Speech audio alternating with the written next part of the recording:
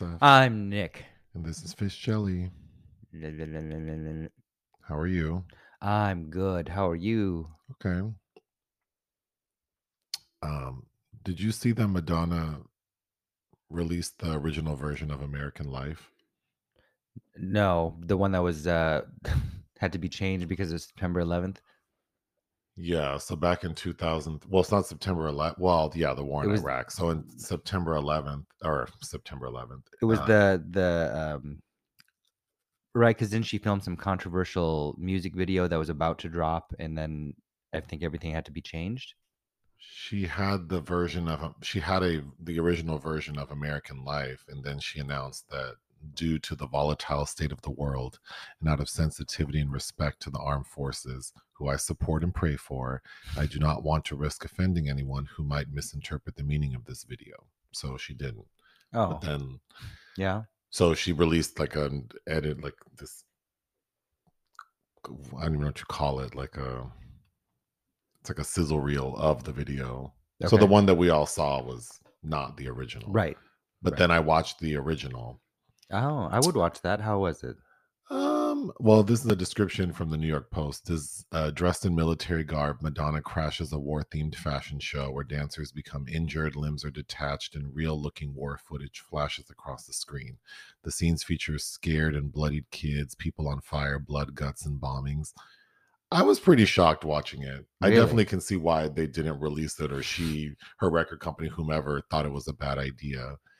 Because in addition to all that, so there are like models walking the stage who are clearly like American military people, but then we have like children who are clearly like Middle Eastern, sort of being harassed on stage or on the runway, and then the violence is pretty graphic. Um, and then it ends with, Well, because everyone in the audience is sort of like Sophia Loren's in the audience, like laughing at what's happening, like the violence that's supposed to be, like a dramatization. And then the final shot is someone throws an actual, um, what do you call the bomb that they hold and pull the clip out? a Grenade. grenade. Someone throws a grenade into the audience, and then the video ends. Oh, how provocative. Yeah, I thought it was a bit much. But I Well, I think, don't mind some over the top stuff. well, I think it's a bit much also because the song is not very good. I don't think it's a good song. She I doesn't she doesn't sound great. The lyrics are kind of well, laughable. The little rap at the it's end you know is what ruins silly. it is that rap. If it would have been like, If she needed to what she needed to add was that rap. Cut that out of there because it's laughable. But I will say I liked that album a lot. I was in high school and I remember buying it, and there were a lot of tracks I really like on it. yeah, but Most that song in particular, not I that don't song. think is a good song. So that makes the video worse. I think if it Yeah. would have been a better quality song that isn't kind of campy. Like What It Feels Like for a Girl, which is also a controversial music video. Yeah, but that one seems more palatable because the lyrical content, I mean, it just seems elevated compared to American Life. Yeah. I mean, like, what's the recent one? God Control, which also is dealing with gun violence. Yeah, and I think again that like the video, like the context of being in like a queer space, like a Mhm. nightclub, and he gets shot up. I think that makes sense. But yeah, this one, watching it, I was like, oh gosh. I will go back and watch that because I have very fond memories of that album, and it was a terrible time as well. So it's not about me trying to squash artistic freedom. I just don't think the Yeah. song's very good. So to make such a, Do you like that album? I mean, I like Hollywood. Oh, Hollywood. I had a CD of like 6 remixes of Hollywood. What's that White Duck remix? I mean, Die Another Day. The actual music is like I like, but I think she sounds kind of crazy. Analyze this. Yeah, Uh, Sigmund Freud. She's just kind of laughable to me as it reminds me of like in her later era. that scene in Heartbreakers where Sigourney is pretending to be Russian and she's in that Russian restaurant and they want her to sing a famous Russian song. She just starts saying Russian names like Pushkin, Leningrad.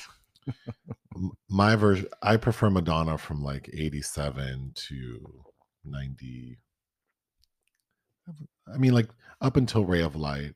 Oh no, Ray of Light's my favorite album. And then of hers. Like Ray of Light, Erotica, like a Virgin, all that I really like. And then I like Hung Up and Get Oh, Together. Confessions. I I think don't love Confessions, but I love two of the songs from it. I think that's actually a well realized album though, in a way that she after that she didn't do again, where an album usually used to tell a story or had some kind of thematic Confessions motif. has some silly. I It mean, does have some silliness, but it to me that fits together as an album, a cohesive album, unlike MDNA where you get shit like what the fuck is Masterpiece? yeah, Like but I think she likes to be like this, like Madam X, like being these characters and having something to say that's very specific. I think Erotica is the best version of her her doing doing that, that, yeah. where it feels adult and mature and sexy, and yeah, everything else after to me feels kind of silly. I think when you can see the gears working and see the labor, it's what makes it not sexy, but But I don't need to dwell on how Madonna's changed. She has a lot of stuff I like that's available to me, so I just choose to listen to that. the only thing constant is change in Madonna. Uh, If someone wants to buy me a ticket to go see her, I would go, but I'm not paying. I don't I don't think she'll put on a show. like she used to. I just I don't know. For some, as much as I like her music, I don't feel compelled. Versus Janet, like I Mhm. definitely would want to see, but even Beyonce, I'm not. I like a lot of Beyonce's, and I've seen her in concert. Even if the She puts tick on a good show. She does, but yeah, not for those prices and for how chaotic it's going to be. It Well, I just think feels inconvenient. that I think that's the thing. It's other people. Like the process of getting to the venue, and like it's going to take so long, and she's not going to come out on time, obviously. So it's going to be like this really stressful thing that I Mhm. could just watch on YouTube. I'd rather just listen to it myself or in a club where I can interact with it in a better way. My physical interpretation. Moving on, you wanted to talk. There are some additional things about the Cannes Film Festival. Yeah, they always have late editions after that we hold out hope for, excitement for, and they added two last minute additions to the competition, including that Catherine Corsini title, the one that they almost yanked back because of allegations of sexual assault, which I brought up last time. But so Catherine Corsini is going against the competition, and then Jean-Stéphane Sauveur has a new film called Black Flies, which will be in the competition. But what was shocking about the announcements are the additions to the other categories, and particularly their premiere category, which was something they adopted in 2021, and it seemed like that was a way to satisfy due to the pandemic. There was an influx of all these films waiting in the eaves to premiere, and it was kind of a way to showcase filmmakers who they didn't want to put in the competition but were also notable. So I'm curious to see how this section is still developing, but it seems to me either what goes there are notable filmmakers who they for whatever reason don't want to put in the competition, or they don't understand, because like Gaspar Noé's Vortex was in the premiere section, which I think that should have been in the goddamn competition. But anyway, Lissandro Alonso's Eureka, which I'm very shocked to see here. It's been almost a decade since his last film, Hauha, which I think was in a certain regard. And this is he's years in the making, has shot across several different continents, like across different seasons. So to me, Eureka was shaping up to be a kind of an epic. So I'm surprised they kind of shunted it off into the premiere section, along with Valerie Donzelli, who's been in the competition before, and Amat Escalante, a Mexican filmmaker. I really liked his last film, The Untamed, and this his latest one is years in the making as well. But anyway, I will be seeing them, but they're gonna be in that section. And then you have your top 5 releases for April. We've been forgetting to at the end of every month to kind of highlight films we liked from the past month to catch up on if you haven't had the chance. But Well, you mean you? I mean, I haven't contributed to any of these lists, but what is your number 5? To Catch a Killer. That was a good one. Damien Chiffron. Are You There, God? It's Me, Margaret, at number 4 for Kelly Freeman Craig. At number 3, Joyland, which we didn't review, film from Pakistan, queer film, highly recommended by Saeem Sadiq. Number 2, Beau is Afraid. And number 1, RMN. Which there is a YouTube review for both of those. We have a, yeah. Well, for all of them, actually, Except except Joyland. Joyland, yeah.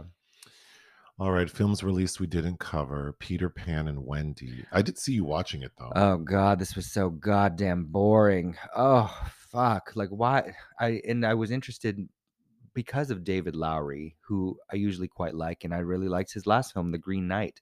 But it seems that when he pairs with Disney, like his Pete's Dragon, his useless Pete's Dragon rehash, I know that had its fans. I give me the Shelley Winters version, but it dropped on Disney Plus this weekend, and I was just it's so boring.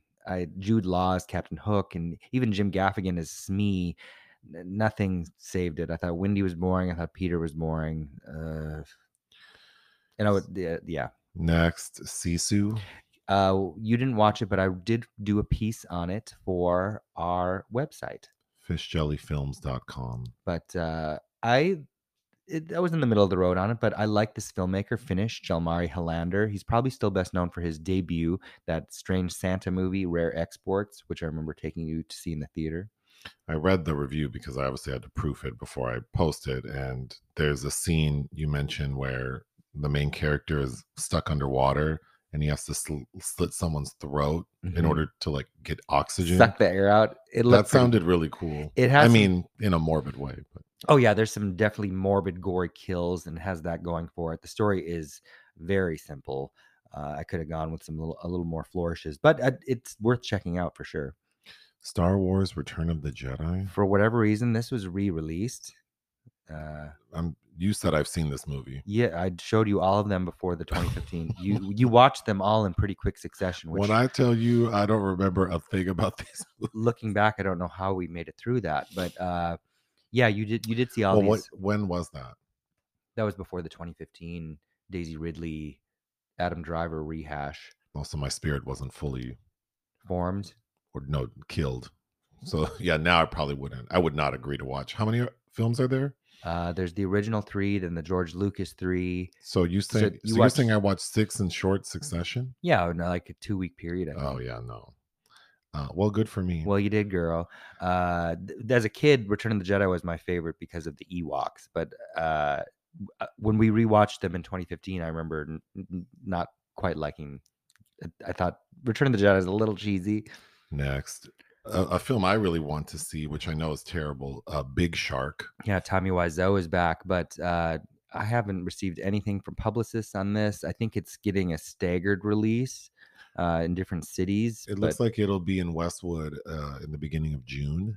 Yeah. But, so for people who don't know, Tommy Wiseau is the creator of the film The Room, which is like a cult classic. And he's made, it's legendary for being so terrible and having cost $5 million. And we really don't know how this man has money. But he made it all back and then some, because over the past decade plus, he's been touring with it. Yeah.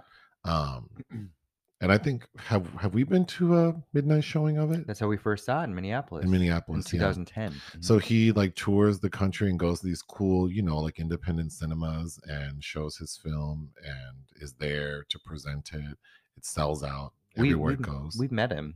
Yeah, we've met him before. And not at a screening at the Room either. No, it was at the Chinese Theater in Hollywood. But his new film, which he completed back in when? Like before the pandemic, I think. Probably. Or he started filming right before the pandemic. Yeah, he's doing a slow release, but it makes sense to me because, I would definitely go. I'm sure we'll review it, but it won't happen until June. But I would like to go see it. We'll see it. Moving on.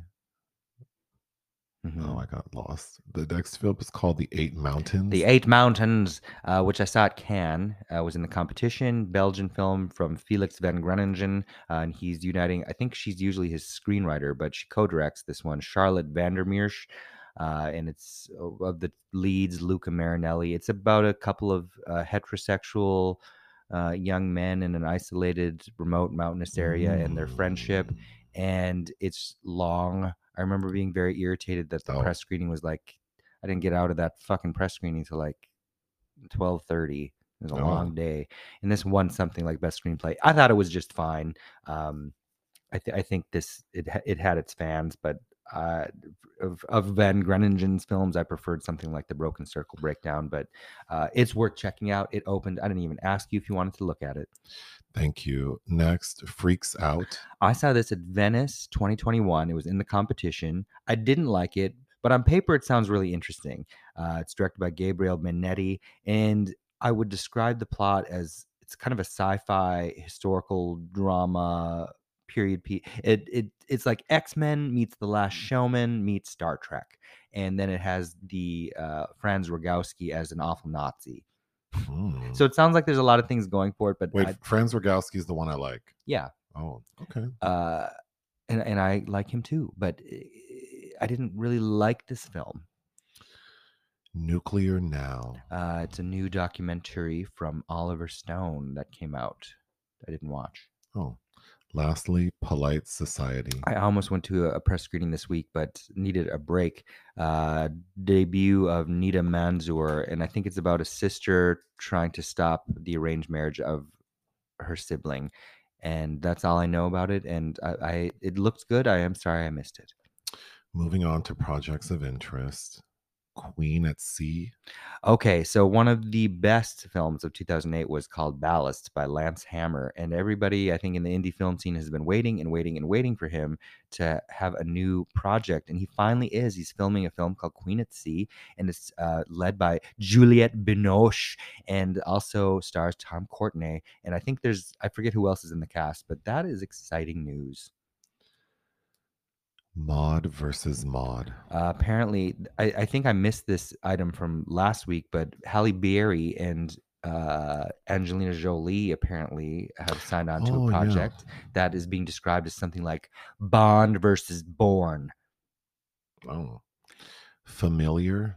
Romanian filmmaker Callan Peter Netzer, who won the Golden Bear at Berlin in 2013 for Child's Pose, I think is knee deep in another project. I didn't like his project. I forget the name of it, which also Anna My Love, Anna Mon Amour, which was also in competition in Berlin. I didn't love. Child's Pose had some interesting things in it, but yeah, so good for him. Ice Road 2, Road to the Sky. Well, we reviewed Ice Road, and Which I enjoyed. well, Like it's fun. it's okay. It's basically a remake of Sorcerer, and Sorcerer's a remake of The Wages of Fear. But anyway, Liam Neeson's coming back in Road to the Sky. So is it going to be him like flying ice planes? I Or don't know. I just thought that there's something about the trek is between Nepal and Canada, so I'd imagine the sky has also to be used. there are planes involved. I don't know. That sounds terrible. Lastly, I added this, although I'm not interested. Rihanna is going to voice The Smurfs. Smurfette, Mhm. and then she's going to do several songs for the soundtrack. Okay, I'm assuming it's because she has a kid. probably. Because all these people who do these kids movies always say, I did it so my kid would So watch my- something. Well, that's why yeah. Sigourney did Holes, but but yeah, I'm not interested in the Smurf movie. no. Okay, movies we watched for fun, which are all movies you watched. Frownland. You were in the room when I watched this. This is a Criterion that I was supposed to review that I've been sitting in a pile, and it's directed by Ronald Bronstein. His only directorial effort, but he's known as a screenwriter for the Safdie brothers. He wrote or co-wrote, I don't recall, Uncut Gems, for instance, or Good Time. So I was very interested because of that. And this cost him more money than I think it should have based on the final product, because it took 6 years to make, and uh, it's it stars a central character who's really hard to sit with. So apparently he likes writing characters like that. But it just felt very rough around the edges, and I wouldn't say I would want to watch it again. And I don't even know that I'll eventually write about it because Oh, anyway, it was fine. It's interesting what Criterion kind of tries to rope into the fold. Next, Ariel. The next film in Aki Kaurismäki's Proletariat trilogy, which I didn't like as much as Shadows in Paradise, but it's about a man whose father, I think they're miners, and the mine is closed. So his father kills himself and gives him his car and tells him to go off to the city. And he does, and he gets robbed. And then he falls in love with this woman who works as a cashier, if I remember correctly. He gets accused of crime, breaks out of prison, and then they make an escape to the titular ship of the title. Apparently, Kaurismäki thinks this is his best film, and he wrote the script over a weekend. And I I like other Kaurismäki films better than this, but it was okay. Again, I liked Shadows in Paradise, so I have one more in that trilogy to watch prior to Cannes. Next, Henry the Fourth. Bellocchio film that I hadn't seen, another Pirandello short novella that he adapted with Marcello Mastroianni as this man who hit his head as a youth and believes that he is this Henry IV, and apparently is so rich that everyone around him has carried on this charade for decades. And this film is about a therapist who believes he's found a way to cure him of his memory ailments. Claudia Cardinale stars in it as well. I didn't really care for it. I found the conceit is just a little. I feel like it's something that would read better as a play or a story than watching it, because it's hard to tap into caring about any of these people. Wet Sand. This was the debut of a Georgian filmmaker, Eline Navariani, whose sophomore film is playing in Director's Fortnight at Cannes this year. So I wanted to catch up with this. It's a very interesting, very dark queer film.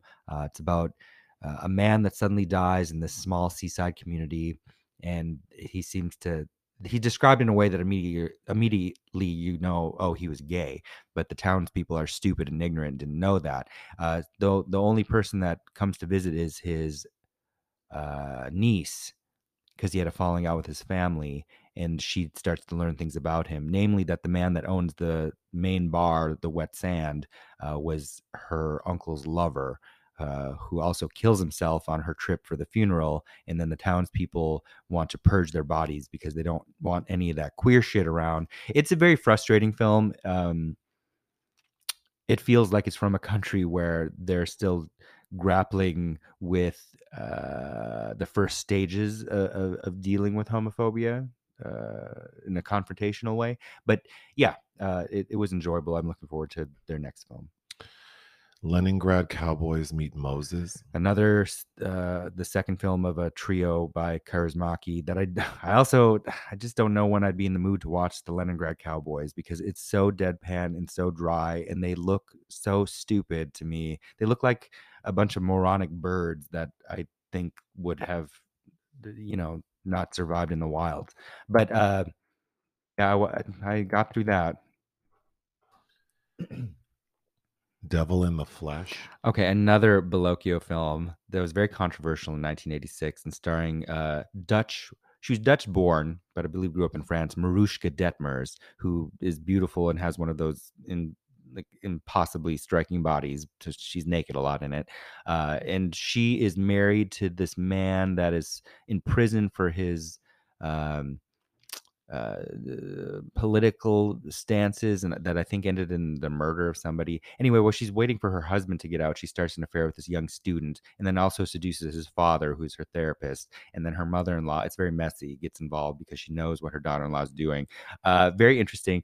I am now very hot to watch the first film version of it from the 40s, directed by Claude Autant Lara, because it's based on a book, starring Micheline Prel, which I'd imagine is probably less erotic. But and of course, this is no relation to the Rose McGowan film of the same title from the late 90s, Devil in the Flesh. El Sur. Victor Aris, who is probably best known for The Secret of the Beehive, which you have seen. You probably have no memory of it because we had a movie night for it in 2009, I think. I'd never seen his second film, El Sur, which Criterion put out a year or two ago. I quite like this. It's based on a novella about a young girl who is narrating as an older woman her memories as a child. And actually, as I'm talking about this, it has a lot of similarities with After Sun, but kind of realizing the actual extent of her parents' relationship and her very mysterious, enigmatic father and this actress that he used to be in love with named Irene Rios. Um, but I watched it this week because Victor Reese has made his first film since 1983 that's playing out of competition at Cannes. The Angel Levine. And then, we had a legend die this week. So I had been meaning to watch this because Jan Kadar, who is he Czech? I'm forgetting now. He directed a very famous film called The Shop on Main Street, which I hadn't seen, and I felt like it was appropriate to watch that. So I did. We talked about it on this podcast with Ida Kaminska getting an Oscar nod for it. I think did that win the Oscar for best? Anyway, this was Kadar's follow-up, which he made with Harry Belafonte and Zero Mostel. It's based on a short story by Bernard Malamud, a very famous writer. And the script was co-written by Malamud and Bill Gunn, who you've seen Ganja and Hess by Bill Gunn. And then it just a really interesting mix of people. And I don't think it quite works, but it's got some things I like, and it's also uh it's also a little boring. It's got a middle section that just we could have fast forwarded right through. But Eli Wallach shows up as a cameo, and Gloria Foster is a young woman who is the conflicted love interest of this angel played by Belafonte. And people probably know Foster best as the Oracle from the first Matrix film, and she had to be recast, of course, because she died before the sequels were made. But and it's interesting. I'd never seen her so young. Lastly, I watched the documentary Rose West Born Evil. I'll just read the basic synopsis. Unlocking the childhood of Rose West. What was it that turned Rose at the age of just 17 into the most sadistic, sexually motivated serial killer Britain has ever witnessed? It was really troubling. Oh, This when did you watch that? I would have watched that. Well, I thought I had plans this morning, so I woke up early, and when those plans fell through, I edited a video and watched a Oh, okay. documentary. But I yeah, it, I don't I don't think it's like the best documentary, but just because I didn't know who she was, it was very troubling. This lady was convicted of killing 10 people, murdering 10 people, including her like 8-year-old stepdaughter. But hearing the people talking about her and understanding her crimes, it's just so disturbing and really made me think like mental illness is very serious. Mm-hmm. And even the title of the documentary, like people trying to place this like is she evil and is there some sort of like they're not implying there's some supernatural component to it, but like this idea that there's evil when it's like she's mentally ill, like, Mm-hmm. and there's so many things involved and so many signs and ways that we can explain her behavior, and then her history, like being she's she was abused by her father, there was incest involved, her sexual history, it kind of all makes sense when you add it all up. Sure. But yeah. Who directed it? Who directed it? Jared Wright. Not sure who that is. Jared, sorry. It looks like this person has done a lot of other like documentaries type stuff. But yeah, it just the subject of Rose West is very upsetting. Interesting. Yeah. But we need to take a break. Unfortunately, there are entries in the obituary section. Jerry Springer passed away. He was 79. Yep. It looks like he was battling pancreatic cancer. Mm. I'm quite familiar with Jerry Springer, just being like my age and watching a lot of TV. So I did know that he used to be the mayor of Cincinnati, Mm-hmm. which he then parlayed into like a broadcast career as like a political reporter and then a news commentator. And then that turned into the Jerry Springer show in Mm-hmm. 91. But the Jerry Springer show originally was not what we all know. Right. It was like a political, Mm-hmm. like he would talk about real issues, but of course it didn't get any ratings. Mm-hmm. So in 94, they revamped it to what we all know. Like just, and my, I mean, I'm very familiar with the Jerry Springer show. And my one of my biggest memories of when I first started college is that I didn't have any friends throughout my entire college experience. So I would often be on campus, like in between classes, just trying to find a place to get comfortable so I could try to study. And there were, we had a nice student union. And the sort of the centerpiece of the union was like this lounge that was like multiple levels. And on one level, there was a big TV. Mm-hmm. And, Jerry Springer would be on, it was daytime. So the Jerry Springer show would always be on. And so I watched a lot of Jerry Springer while I was in college. Did your parents ever watch it? I think they thought he was too sleazy. My mom was a Sally Jesse Raphael and Oprah fan, Hmm. so we watched more of that. Jerry for a while in some markets was getting better ratings than Oprah. Yeah, in some Yeah. markets, I mean, it was really big. but it always felt chaotic and violent, and there was always this desperation, and I think I felt bad for the people you're not supposed to feel bad for. I don't know. It was Well, and then, there's this awareness that the guests are like putting on a show, like this is not reality. Because sure. that was also when like Ricky Lake. Yeah, we're starting to play with the concept of reality, what's actually real.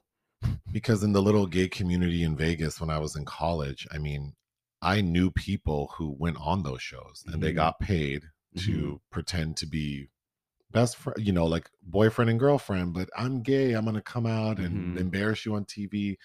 So it lost the Jerry Springer show lost a lot of luster to me in the same way that like WWE wrestling did Mhm. when someone told me it was fake. Mhm. I'm like, oh, no good. And then Harry Belafonte died Yeah. at the age of 96, Yeah. but had a very long, influential life. Yes, he did. You have a list of your favorite. Yeah, he didn't have as many films as say like Sidney Poitier, but I always found Belafonte more interesting because there's always an edge to him. He was more of a rebel. I felt like in Poitier did what he could to infiltrate the system as well, and I don't mean to disparage that in any way, but Belafonte, he's I don't know, he's pretty cool. What are your Oh, favorite films the from the him? highlights from his career at number 5 I have tied because they're basically cameo appearances, but I think notable nonetheless because his last film was Spike Lee's Black Klansman in 2018. He shows up, so he's obviously much older. And then in 96 he did a very interesting Robert Altman film called Kansas City. That also stars Jennifer Jason Leigh and Dermot Mulroney, and that is, I find, a very interesting film that has aged better than I think it did when it premiered. Next. Buck and the Preacher, which was Sidney Poitier's directorial debut. Um, so bringing together two legends. We talked about this on a previous podcast because I actually recently watched this for the first time. It's kind of a neo-Western, very interesting film. I think I even forgot to bring up that Ruby Dee is in it. But yeah, that's worth a watch on Criterion. Number 3. The World, the Flesh, and the Devil. Very, very interesting film from the 50s, with also starring Mel Ferrer and Inger Stevens. It's about the end of the world, and the last three people are these two. Well, Mel Ferrer is not technically white, but these two light people and Harry Belafonte, and kind of the attraction between they both have for this woman. So way ahead of its time. There is a film directed by Craig Zobel, Z for Zachariah, that I think is highly influenced by this film, which stars Chiwetel Ejiofor, Margot Robbie, and Chris Pine. We'll skip number 2 for now. Okay. And then your number 1 is Odds Against Tomorrow. Very compelling film noir, and I think this is really the best taste you'll see of Belafonte as anti-establishment in my mind. is also being stuck in the system, co-starring Robert Ryan, who's he's very easy to hate in this film, Robert Ryan, but it's a film noir. I believe is it Robert Wise that directed that? I need to double check that actually, but that is my favorite Belafonte performance. Hmm. Well, your number two favorite Belafonte film is our secret film today. It's the 1954 American musical film Carmen Jones, Hmm. directed by Otto Preminger. It stars, of course, Belafonte and Dorothy Dandridge. And you also shout out to Pearl Bailey and Dia Han Carroll. Yep. Looking Um, young and fresh. yes, the cast is beautiful. Oh yeah. I mean, there are a lot of beautiful people in this movie, just like in the background. Hmm. um, I had never seen this, but Hmm. I guess it's appropriate because we reviewed the new 2023 Carmen starring Paul Mescal and Melissa Barrera. for our YouTube channel, which I think we both thought was horrible. It was fucking caca. But And then we reviewed Carmen a Hip Hopera as a secret film like 3 weeks ago on the podcast. And then you watched Carmen the 83 version by Carlos Sora. So that I've watched four. I know you talked about it. Did you like it? I did like it. Yeah, that's worth watching. But that's also about a production being staged of Carmen. So it's probably the most, innovative of these. But And then of course yesterday we watched Carmen Jones. I'm still trying to think what I would give this movie. I do think it's good. I think it's real. I think it's great. I would give it. Are we giving rating? Because I've seen it before. I saw the first time I saw it was right before I met you. I don't know if I want to give it 3.5 or 4. I gave it 3.5 because, and Belafonte is good in his performance, but I think Dorothy Dandridge, dubbed by what's her name, Marilyn Horn, who's a 20-year-old white girl. I think that dubbing works fine, but all the other operatic dubbing doesn't work. It feels a little, yeah. I mean, I did like the music. I definitely think it's a very good movie, but I'm maybe by the end of this episode I'll Have decided. well, I will have to decide. But the basic story is that it's set during World War II, and we're at this like it's like a military factory kind of like Parachute factory. but it's weird because they have all these women working in the factory, but then they have all these military guys there. On a base. Yeah. Oh, it's on a base. Okay. But anyway, so Carmen Jones, played by Dorothy Dandridge, we all know is like this vixen who destroys men. I mean, that's how she's painted immediately. I thought the opening song actually of her singing, I think it's called Dat Love, DAT Love, which we need to talk about. Oh, her vernacular. Yeah, I know it was 1954, but anyway, I thought that song is like the perfect introduction to this character.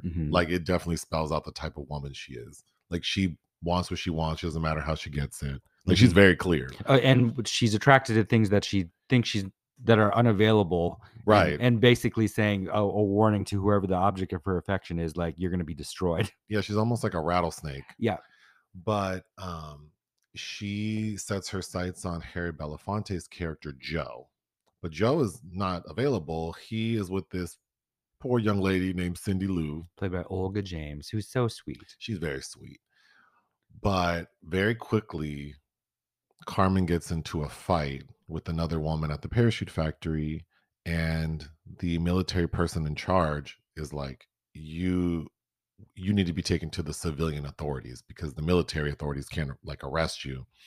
And he tells Joe, you do it. You do it, Norbit. And not unlike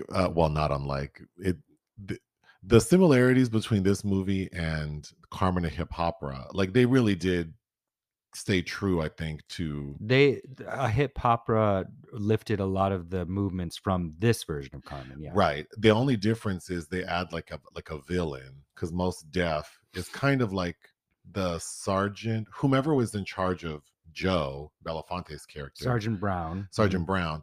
In a hip opera, they really make I think that's supposed to be Most Def. They really make him like extra villainous. Yes, it becomes a story between those two men rather than between the boxer.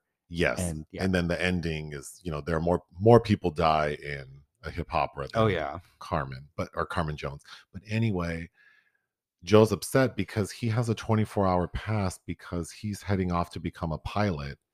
So that free day he has, he wanted to spend it with his girlfriend Cindy Lou. To get married. So they get married. But his boss is like, too bad, too sad. You're gonna do what the hell I told you to do, or it's curtains. See ya, wouldn't want to be ya. So poor Joe takes Carmen in his Jeep to like Masonville, like the town, however far away, so she can be taken to the civilian authorities. And of course, shit happens where she ropes him into taking her home because like the Jeep breaks down. And she told him, don't go this route because you're going to break down. And he does. But she seduces him very easily by like cleaning his pants and attempting or starting to prepare him supper. She never gets to it. But she's very aggressive in that Jeep. Wow, we need to talk about all that. But he falls in love with her. And then while that's happening, she gets an offer. Well, no, so he's supposed to be transporting her and she dips out in the morning. And because of that, he gets put in the stockade. That's right. Because his prisoner escapes, he gets like basically arrested. But so while he's locked away, Carmen is waiting for him. Carmen's crazy. Carmen Jones is. I know that's a dismissive word. And I wish we had the DSM ladies here to help me understand how to describe her. She is extreme. She's toxic. By like that is a light way to put it. I have the word toxic in all caps in my notes. Manipulative. Like she is the definition. We need to get into it. She is devil in the flesh. But she's waiting around for Joe. And while that's happening, there is a like famous boxer named Husky Miller who's like rich and everyone knows him. And he is smitten. Oh, instantly, yeah. Like Carmen Jones. And he tells his little helpers, like, don't even bother coming with me to Chicago if you don't get her to come. If you can't get me this lady, both of y'all fired. I mean, that's a way to get what you want, I guess. And in an effort to, so Husky Miller's handlers employ the assistance of Carmen Jones' acquaintances, played by Pearl Bailey and Diane Carroll. So they cannot convince Carmen. So the two ladies end up going to Chicago. But Carmen also wants to go, like she's torn because she keeps saying she's in love with Joe. She needs to wait for him. Well, when Joe finally shows up, she's telling him, well, let's go to Chicago. She doesn't tell him why. Nope. So she has to trick him. But he's like, I can't just leave. I can't leave my job. So she tricks him into getting into a fight with his boss. And like he knocks him out. So she's like, well, you're screwed, so you might as well come to Chicago. So they go to Chicago. But then he's in hiding. But he has to be in hiding in this like raggedy apartment and they have no money. So what does Carmen do? Goes to see the boxer and then switches up on Joe so fast. Well, because he starts to get possessive, but he's also like, I don't want to use your money. He's stupid. Joe is dumb and she's impossible to deal with. Right. So she switches up and says like, I do what I want to do. So, whatever. And then immediately basically starts up a life with the boxer and lives like this glamorous life. But Joe becomes, it drives him crazy. Well, the MPs are hot on his heels. They catch up with him. Yeah, the military police are, and they actually do catch up with him. And Carmen helps him escape because she says she can't stand to see anyone locked up. But it all culminates with Joe losing his damn mind. He shows up at a boxing match prepared to kill someone. And he catches Carmen at the boxing match and kills her in the storage room. The storage room. The end.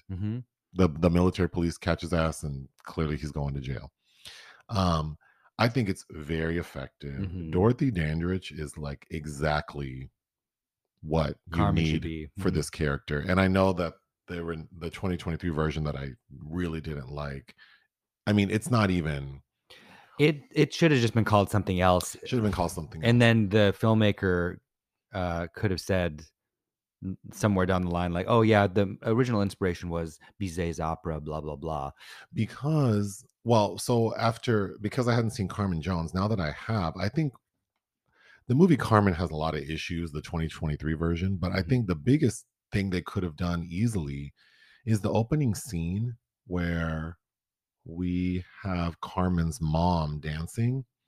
I feel like that should have been Carmen dancing and being super, because it was captivating. And that was an older woman who was wearing a long dress. Imagine if it was the beautiful younger. Well, yeah, because she'd be like the siren out in the middle of nowhere, Right. attracting trouble. Right. And then Paul Mescal, for some reason, his character sees her Yeah. and then he becomes fixated on her. That could have been a very easy adjustment that would have made the movie make a little bit more sense, They needed to get in some trouble for them to flee Mexico together. because they have no chemistry. And the woman playing Carmen in the 2023 version, what's her name again? Melissa Barrera.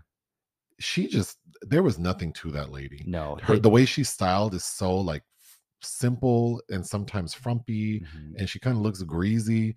And I feel like, in some movies I always criticize, like, that's so stupid. How would her hair still be curled? I feel like in a story like this and in Carmen Jones, it, there's a moment when Carmen is trying to escape Joe, and then she jumps on a train, and then she's running on the Mhm. train. She jumps off the train, slides down a rocky hill covered in dust, and then cut to the next scene and she's pristine. Mhm. That made sense to me because Carmen's supposed to be like this jewel. Mhm. But in the 2023 version, He needs to also be Mexican, the Paul Mescal character.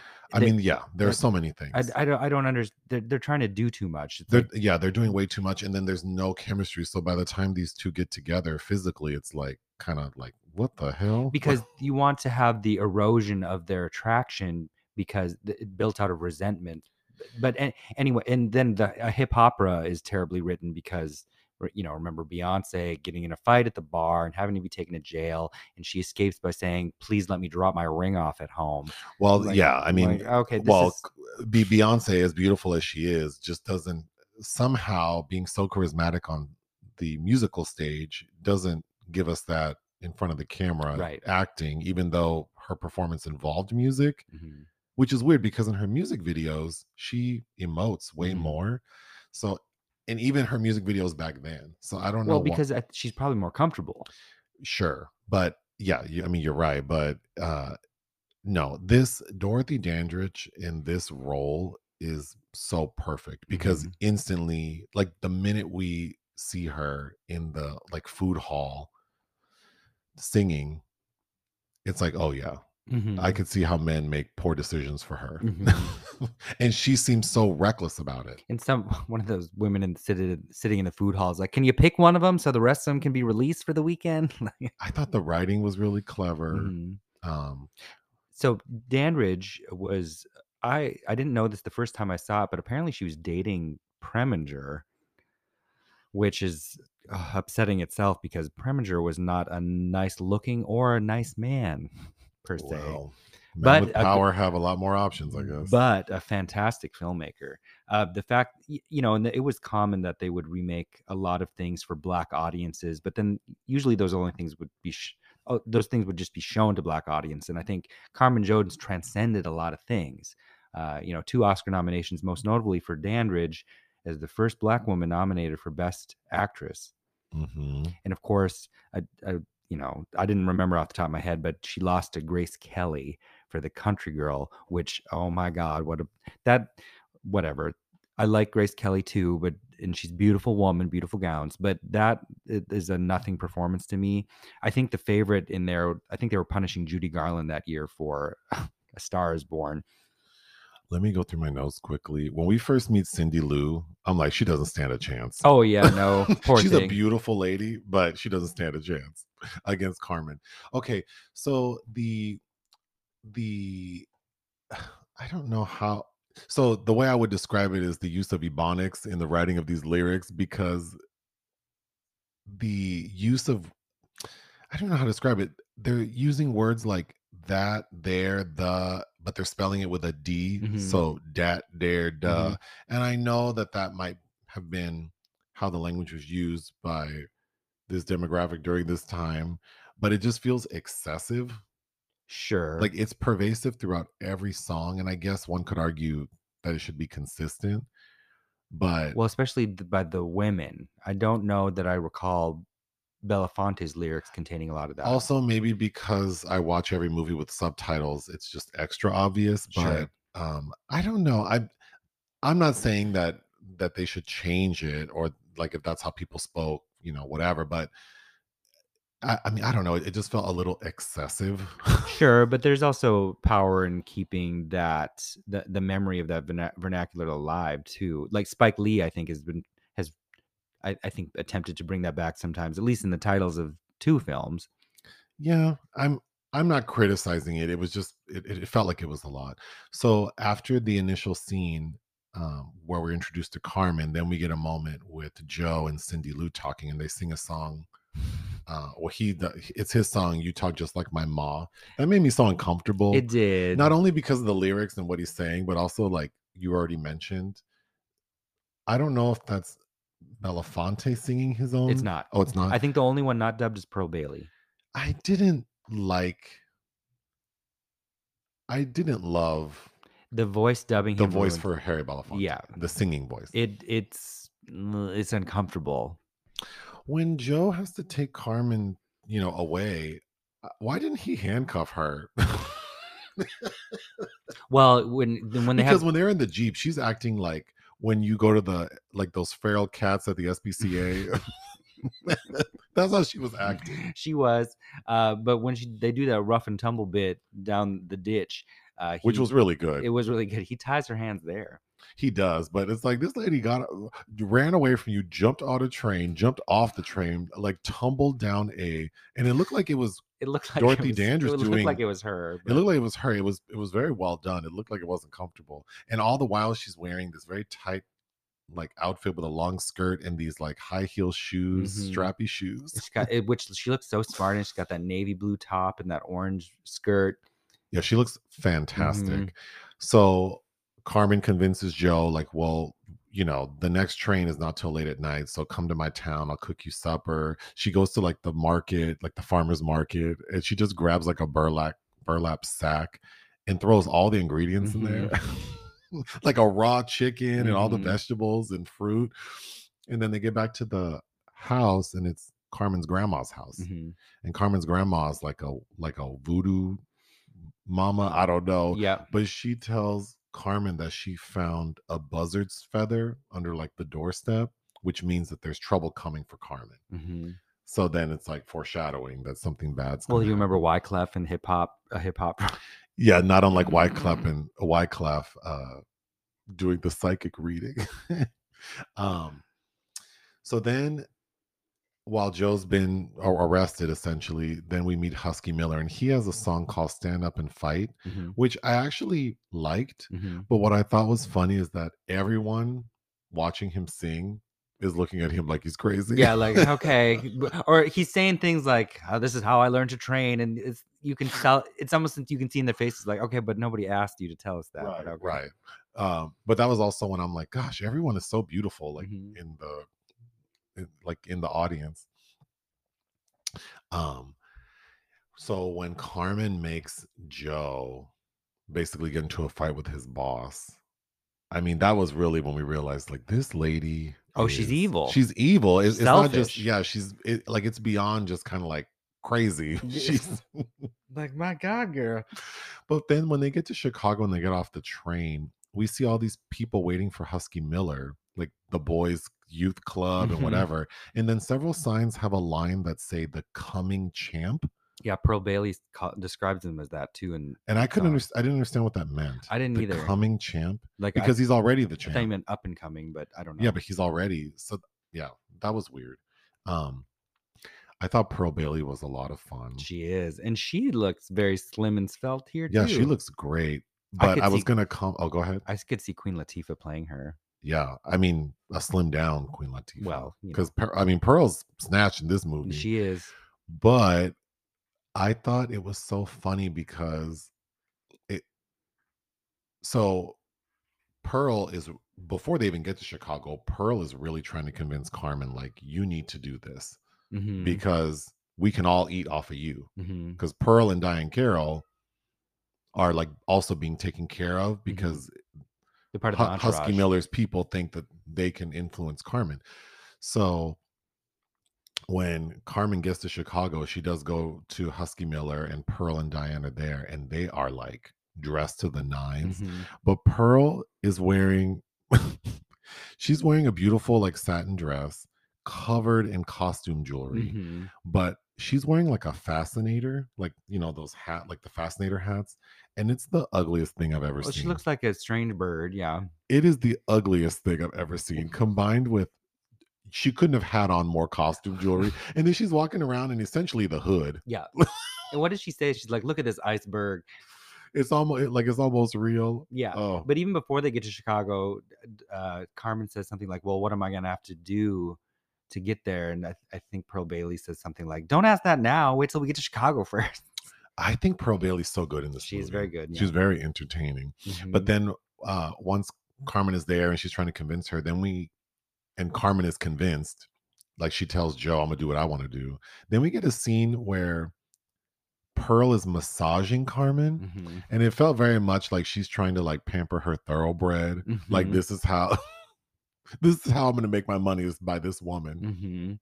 Hmm. Or so Carmen shows up to because you can watch Husky train for $1, it says on the Which sign. seemed like a lot of money in It did. 1954. She tosses a coin down, walks in there like, you're 2 bits short, and she's like, charge it to Husky. Yeah, make it enough. Um, but she asks Pearl for money, and Pearl laughs and points at the box. She's like, "There's your bank right there." I think Pearl, that character is so funny. She is good. Um, so when so then, as the film progresses, now Carmen is with Husky, and there's a point where everyone's with Husky, like Carmen, Pearl, Diane, and Joe shows up, like to fight. And I thought, so Carmen's wearing a dress, like a blue stripy Hmm. dress that looked just like, remember like 5 or 6 years ago, there was that internet thing about that dress, and everyone was like, is it blue or black? Oh yeah, I forgot about that. That's what Carmen's dress looked like. I mean, she Okay, looked great. But anyway, yeah, that's when Joe shows up. Like he's going to fight Husky Miller. pulls And a of knife. course, Husky Miller whoops his ass. And then the military police come, but Carmen helps him escape. Um, but then Cindy Lou she has shown up Hmm. trying to like have Carmen help her. And Carmen's like, girl, she has a line that says, bait your hook for fish you can fry. Like, Hmm. why are you chasing this man who doesn't want you? Well, and then Cindy Lou has a song about that. Which I think it's called He Got Himself Another Woman. Hmm. It's a pretty long little moment, but I wrote down this poor girl is so stupid. She's so stupid. Leave this Look, man alone. because she's aware that he's not good for her, but she has a good line in that song too, because I think she calls Carmen a roadside woman. Um, we have like we probably should take a break and then finish 1 second. So the end of the film is a fight between Husky Miller and another opponent. So there's this big fight. And I thought, because we just reviewed the movie Big George Foreman, and we commented, or at least I did, that the fighting in that movie seemed pretty sedate. Hmm. I thought the fighting in this movie at that final scene is more engaging than Big George Foreman. Yeah, I'm not going to disagree with that. um, but ultimately, this movie is a cautionary tale. Hmm. Um, Because Carmen Jones is a red flag factory. she is absolutely a red flag factory. But I think it'd be interesting to examine what, because the most interesting character to me is Joe, in that he had this good girl. He has a full song about how he loves her because she reminds him of his mother, and he's like his dad, and that's why they make a good pairing.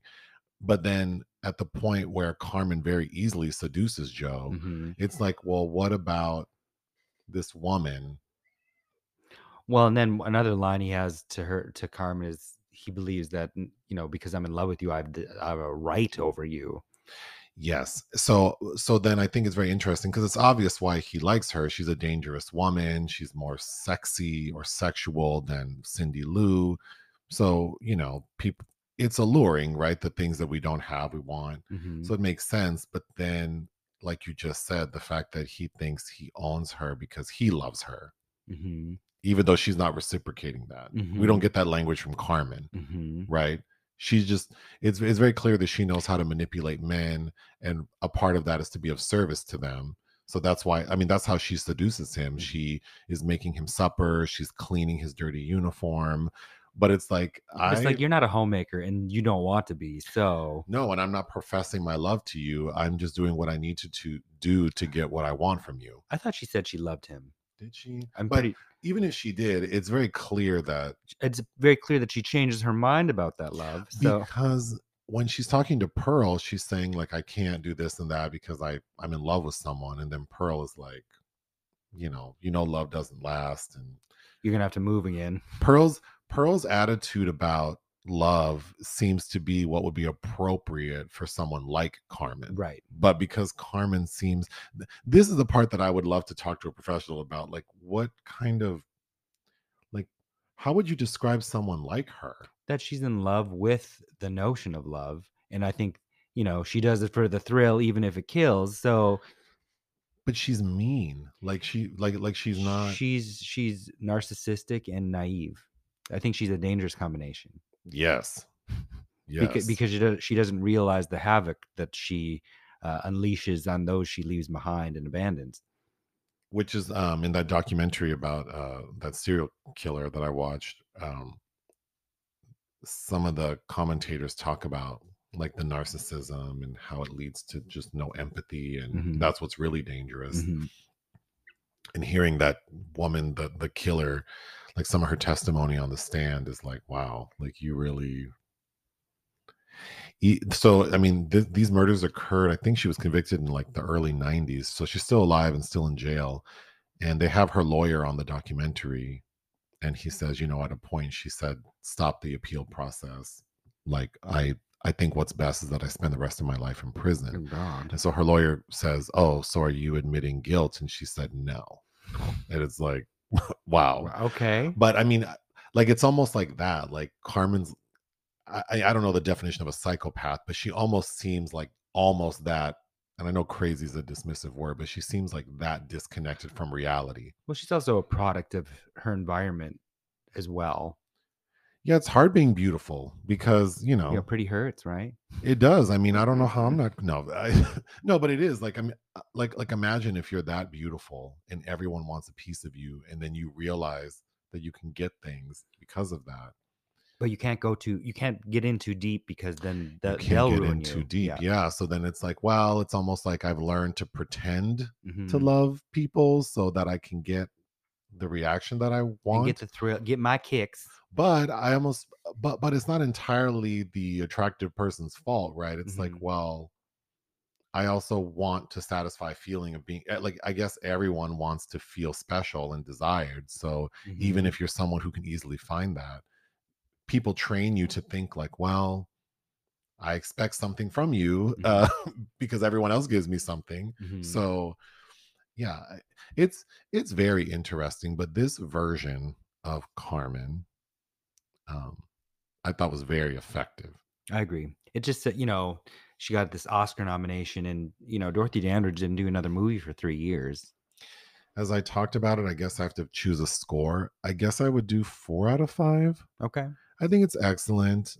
My biggest issue is with language, but again, I don't think it's inappropriate per se based on the time period. It just, I don't know. It was a little distracting. But Pearl Bailey, Dorothy Dandridge are magical. Diane Carroll's like 19, I think. It's so fun seeing Diane Yeah. Carroll. I think the relationship between Carmen and Joe is very effective in seeming like chaotic and scary. Hmm. And then the way it all ends is effectively tragic. Yeah. Yeah, it is. It's very tragic. If you like Pearl Bailey in this, I recommend. I like her role in Hal Ashby's The Landlord from Hmm. 1970 as well. Is that all you have to say about Carmen Jones? Uh, no, but I think when you talk about Dandridge, you should talk about another favorite film of yours is Tu Wong Fu, and there's that scene between that old white lady and Wesley Snipes where And they're or Tamago, Malaga, Malaga. which are two Dandridge films I've never seen. Tamago is easy to see. Malaga is it's hard. The last time I tried to look for a copy, that was difficult. But I'm also familiar with Halle Berry playing Dorothy Dandridge. I do remember the movie. It's been a long time since I've seen it. I recall enjoying it. that was like 98, made for HBO, I think, or But something. I'm due for a rewatch, I Yeah. suppose. And then, of course, Janet Jackson in '95 sort of made a campaign to play Dorothy Dandridge by making a video called 24 Play, Mm-hmm. in which she's basically Dorothy Dandridge in the video. For people who are not familiar, you should watch it. Janet looks amazing. She Mm-hmm. looks, as I was watching Carmen Jones, I kept thinking, oh, Janet in 1995 could have played Dorothy Dandridge. Even like the face shape and the smile. But yeah, I think her film after Carmen Carmen Jones. Jones, she reunited with, isn't Belafonte in Island in the Sun with her? Yes, he is, but he falls in love with a white woman, Joan Fontaine, I believe. Joan Collins is in that too.